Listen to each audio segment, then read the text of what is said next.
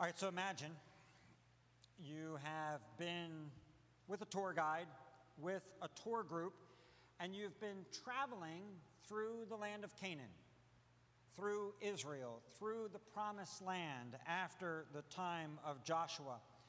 And on your way, the tour guide makes regular stops at stones along the way. And when the tour guide gets to a particular stone, perhaps it's a singular stone, perhaps it's a cairn, a nice stack of stones, or perhaps it's just a bunch of rubble that is there, your tour guide takes the time to explain to you what took place there. Why are these stones in this particular place? And so you hear the stories, as we have done, as we've worked our way through the book of Joshua. You hear the stories, you say, oh, okay, at this point, God took the people through the Red Sea, and there we've got a cairn set up for that. That pile over there, that is the rubble of the walls of Jericho. That pile over there, it's a little bit smaller. That's actually the stones that were used to kill Achan and his family because of their sins. And beyond that are the ruins of Ai that you see the stones there. Sometimes there are a bunch of stones. Sometimes they're singular stones. Sometimes your tour guide explains that these stones are actually an altar to the Lord. And you hear all of the stories of what God has done. And at the end of your tour, the guide brings you to Shechem and points out this one final stone underneath of the terebinth, near, at least at that time, where the altar of the Lord was, where the sanctuary of God was. Underneath the oak tree, there's this one final stone. And of course, as you've looked at all the stones through the book, you realize that these stones are more than stones. They are monuments, they are memorials, and as we're confronted by them, we're called to look at them, and we're called to remember, to think back, to reflect on what happened there, on what God did at a particular place, but they are even more than that. These stones, and in particular this final stone of which we speak today, are witnesses. Symbolically, metaphorically, these stones have watched. These stones have listened. That's what it says in the word, right? Behold, this stone shall be a witness against us, for it has heard all the words of the Lord that he spoke to us. And these stones, and in particular this last stone, they speak. And they bear testimony. They say, we were here. We were here when the words were spoken by your fathers, by your mothers. We were here, and we bear testimony to it.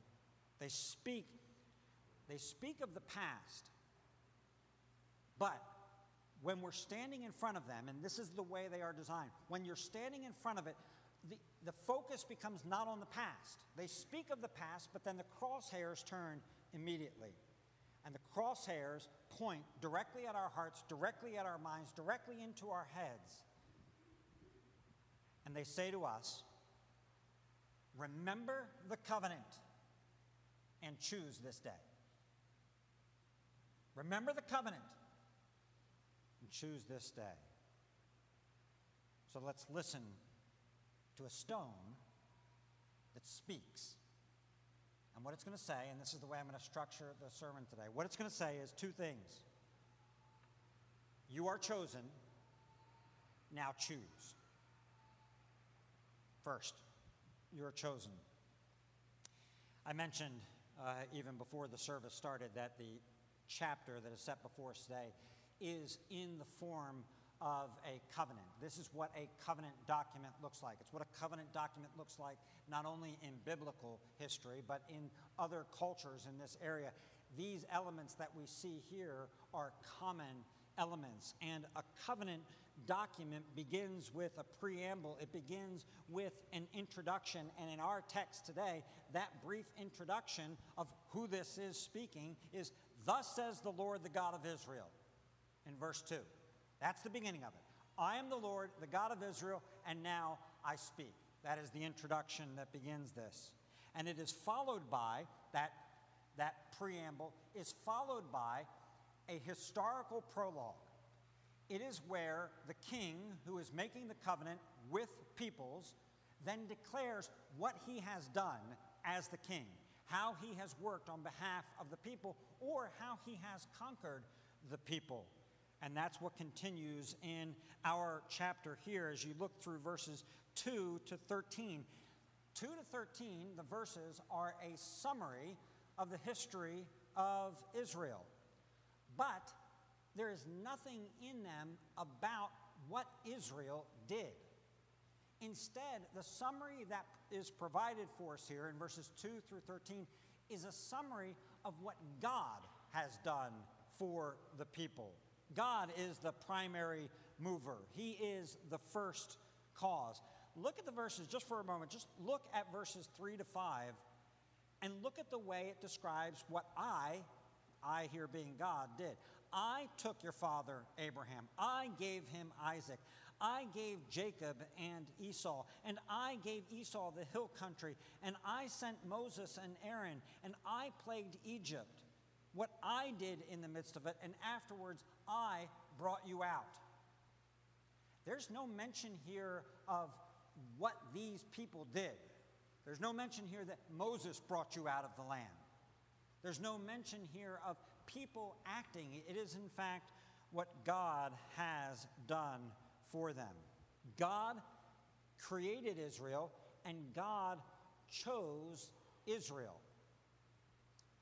Verse 2 in this chapter is an absolutely essential biblical verse for understanding who Israel is as a people and who we are as God's people in our day. Here's what it says.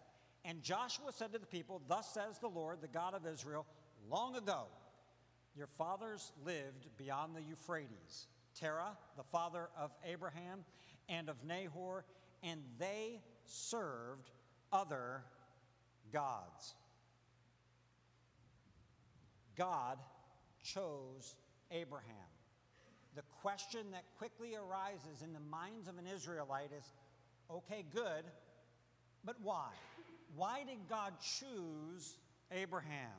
Did God choose Abraham because he had a really great understanding of how things worked in the world and a great sense of wisdom about him? Did God choose Abraham because he was a good guy? He stood head and shoulders above other people in holiness and in righteousness.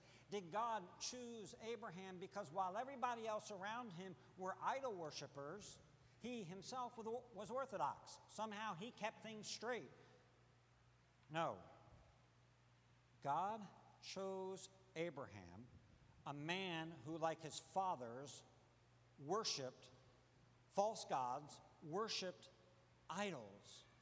And Calvin calls this a gratuitous adoption. God graciously chose Abraham not because of anything that was in him. And it has the effect for the Israelites, and this is to quote Calvin, of precluding boasting of any particular excellence or merit. They are now living in the midst of Canaanites, of people who worship all sorts of gods in all sorts of ways. And you can imagine that just one of the temptations that the Israelites would have in the midst of the Canaanites, having just defeated all of them, would be to have a sense of superiority about themselves. We don't worship these silly gods that you worship. We worship the Lord, the God. That's who we are. That's our history. That's the kind of people we are. But what God is saying here at the very beginning of this history is, listen, you live in the midst of the Canaanites, but your roots are no better than their roots. Your fathers were idol worshipers. They are idol worshipers. You guys came from the same stock. The same thing is characteristic of both of you. And in fact, not only did Abraham worship idols and Abraham's father, look at verse 14. It says, put away the gods that your father served beyond the river, that's Abraham, and in Egypt, and serve the Lord. So not only did they have idol-worshiping great-great-great-great-great-grandfathers, but in Egypt itself, they also served and worshipped idols. It's not like everything got taken care of at one moment with Abraham, and they no longer did that. They went back to it even in Egypt. And again, let me quote Calvin for us.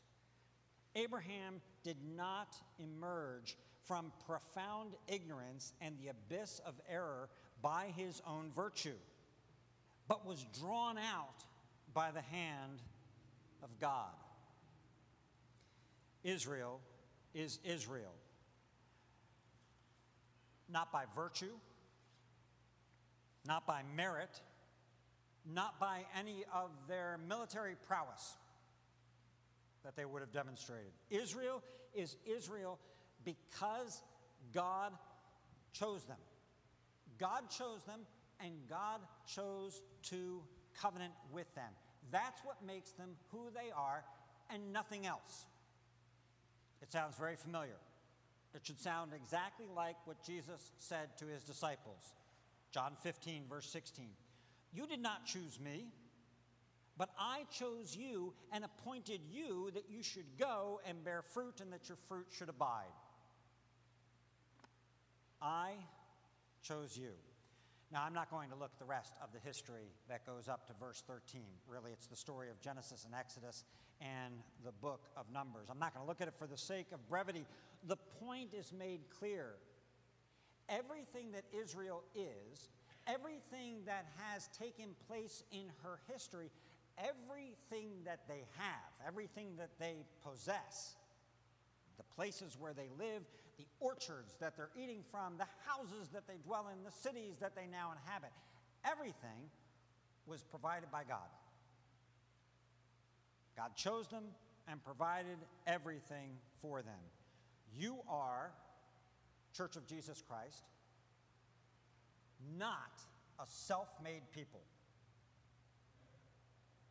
You are chosen by God. You are who you are. We are who we are because of the choosing of God. We're not a people who became who we are because we choose wisely. Francis Schaeffer puts it very succinctly. We come from rebellion. Maybe there are a few generations back where you can trace your faith. Praise God if that's the case. But the bottom line is, we come from rebellion. And that's important. We have to hear from the stone that we are a chosen people. Joshua wants us to hear that because as a chosen people who are not self-made, who are not who they are because they chose, but rather because they were chosen, Joshua has a command. And the command is, now choose. Now choose wisely. Now choose well. God's choosing is not the kind of choosing that kills the will of a woman or of a man. Instead, when God chooses, what he does is he has the effect of liberating an otherwise captive will and enabling it to serve him. That's what God's choosing does. It liberates a captive will so that now a freed will can respond to choose whom you will serve. Covenantally, we are moving from what God has done to what God requires, and that's the progress that you make in an ancient covenant. This is what I have done for you. This is now what I am requiring from you. The stipulations of this covenant, and I won't go through them in detail, are set out for us in verses 14 through 24 of this section. Being chosen by God does not eliminate the necessity of choice. Again, Schaeffer says it in a way that I think I've said it a number of times. We are not puppets. We're not puppets. We're image bearers. And we come in this section that we've got before us today to a high water mark, maybe the high water mark of Old Testament commitment and of Old Testament homiletics, preaching. Joshua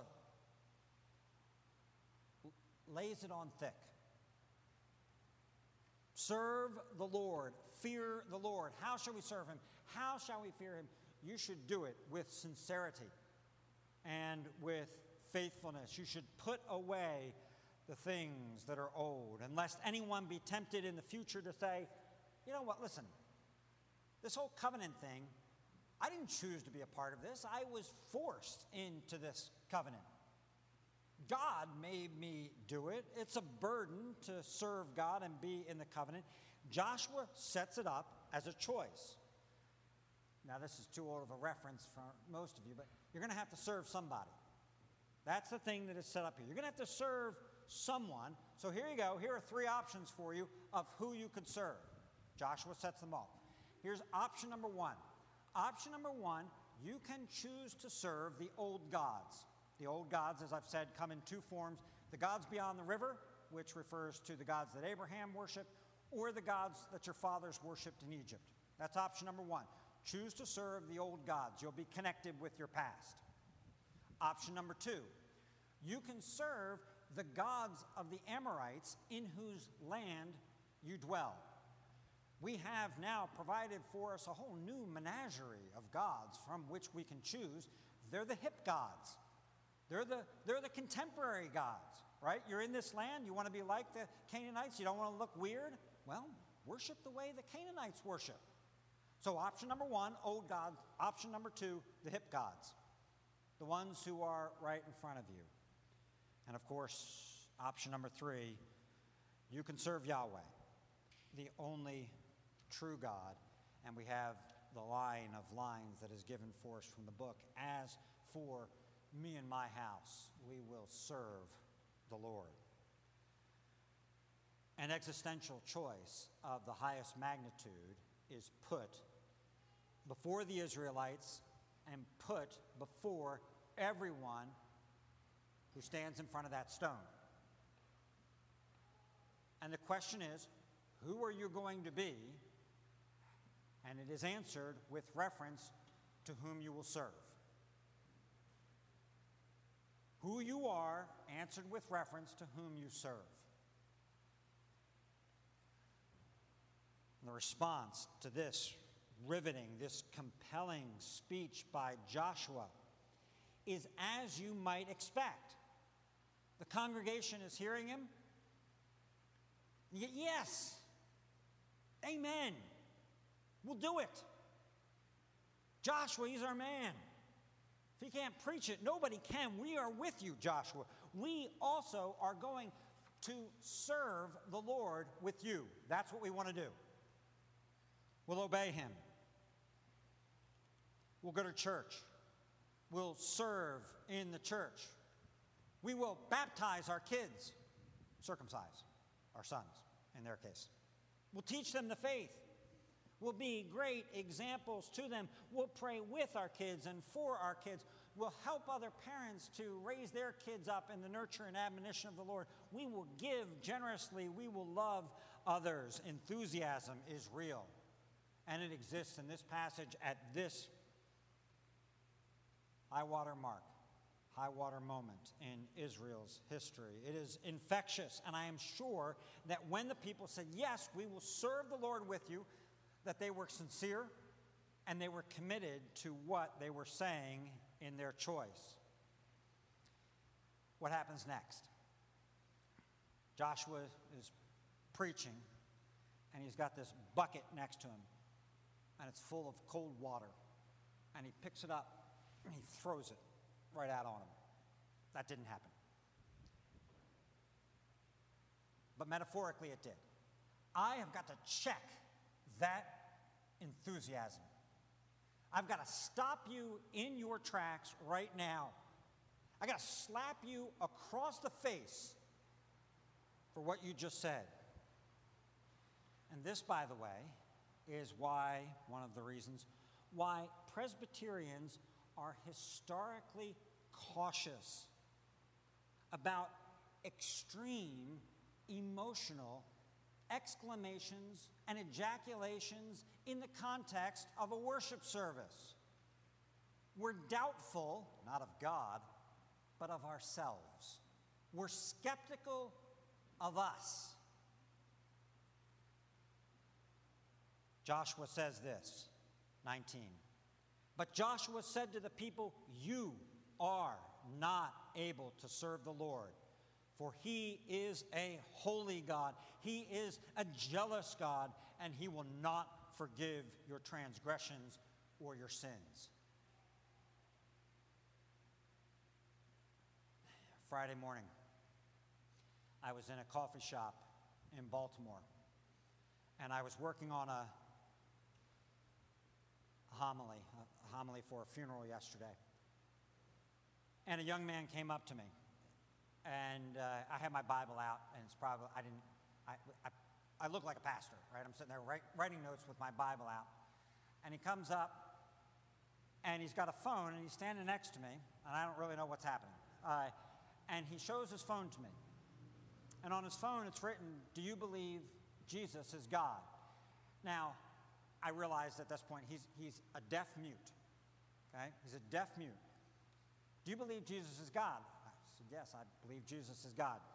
He writes again on his phone, "God himself?" "Yes, God himself."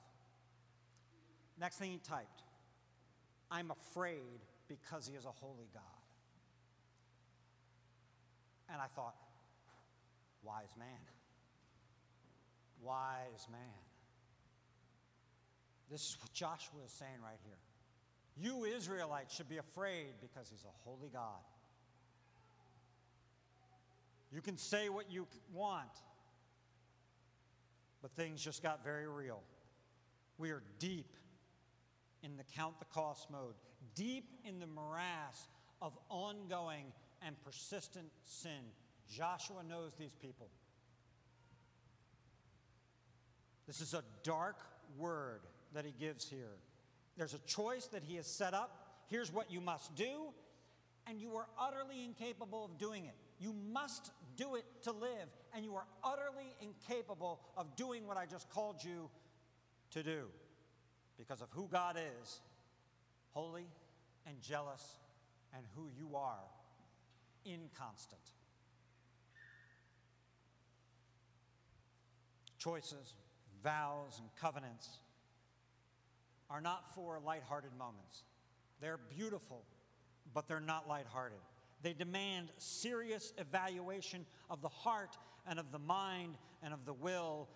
But Ralph Davis writes this about this passage, quoting the verse and then his words. "You cannot serve Yahweh," that's from Joshua. "Neither Israel nor the church could hear a more beneficial word than that." Of course, the people persist in their desire, their choice to serve the Lord. But now their persistence is with a checked pride, boasting, and arrogance. Their can-do attitude has been replaced with sobriety.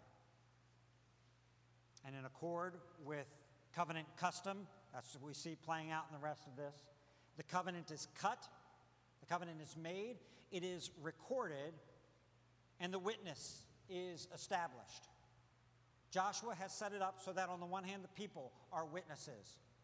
They are witnesses against themselves regarding what they just said. All covenants, though, have a witness or have witnesses to what has taken place. And the witness that is established is the stone that is set up under the tree. We might like to think of this stone positively. Hey, there's a testimony of God's faithfulness. This stone under the tree, God has covenanted with us. But the stone being set up continues the foreboding atmosphere that characterized the end of this speech. Life in this land with God is going to be extremely dangerous. And this stone that I am setting up is a witness against you. Gulp. A witness against you. Generations will be judged by that stone for their failure to keep that covenant. Joshua wasn't about just trying to give homiletical flourish to it. Let me get them all riled up, then let me bring them back down. Now let me bring them back up again. This isn't homiletical flourish when Joshua says you cannot serve the Lord. Joshua is speaking truth. And you want proof of it? Turn your Bible, don't do it later, you can do it later. Turn your Bible one page. One page, and you will enter the book of Judges. And you will see that Joshua wasn't just speaking words to sound nice. Joshua was speaking truth. The people couldn't do it. Save one. Great Joshua's greater namesake. Yeshua, the Lord saves. Yeshua, Jesus, Jesus, God, Jehovah, saves. The Anointed One. He kept the covenant. He obeyed the law. Jesus served his Father in sincerity and in faithfulness. He was blameless, and yet the Father allowed the stone to speak against him. See, the stone, anybody who has come in front of that stone since the day it was set up there has been condemned. Because nobody can stand the testimony that says, I am a holy, holy, holy God, and you stand before me, covenant breaker. The stone witnesses against to all humanity who has stood in that place. And one human enters between the stone and between the humanity and says, stone, speak to me, the blameless one, of their offense. Accuse me of it. And the stone witnesses against the sinless one. And the sinless one bears the guilt of the multitudes who have stood or will stand before that stone. What's the result of standing before that stone and being so judged? The result is the result that Moses and Joshua and Eleazar experienced. You will die, Jesus. You want to stand in that place? You will die in that place. For no one can stand in that place and live. You will die. And you, like them, and like the bones of Joseph, will be buried. But unlike them, the sinless one, that seed planted, rose bodily in 3 days. And when he rose, and when he ascended to the right hand of his Father, what he did is he secured an inheritance that could not be secured by the first Joshua. They were not going to be able to stay in this land of inheritance. As great as it was, as wonderful as Joshua was as a leader, Yeshua, one, could not save them. He could not secure the inheritance. Yeshua, two, the Lord Jesus Christ, secures the inheritance, the eternal inheritance of the new heavens and the new earth for all who will trust in him. And he declares, in me is the new covenant, and I am the cornerstone. For those of you who are here who do not know the Lord Jesus, hear the command of this text of the Bible, of the book of Joshua. Choose. Choose to serve the Lord. the living and risen God. But only choose in the name of the Lord Jesus Christ. If you choose in your own ability to do it, you are hopelessly lost. You choose in the name of the Lord Jesus Christ, the one who stood in your place. Or don't choose. What you will find, if God is gracious to you, sooner, maybe later, is that actually you were chosen first. You chose, but you will find later that you were first chosen by Him. To those of you who are in Christ, chosen of the Lord and precious in His sight, those of you who are here, you're awaiting the inheritance. You live in a world surrounded by idols. Your own hearts, our own hearts are full of idols.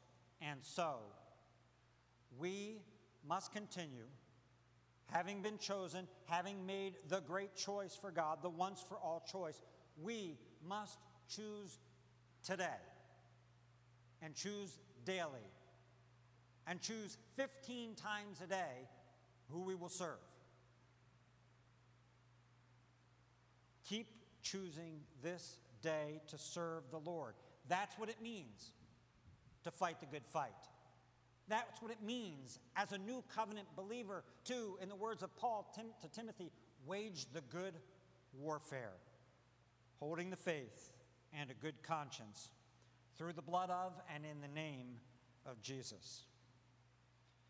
That is the promise, and that is the summons of the book of Joshua to us. Gracious God, we cannot serve you. You know our hearts. You know our hearts better than we know it ourselves, and you know how fickle we are.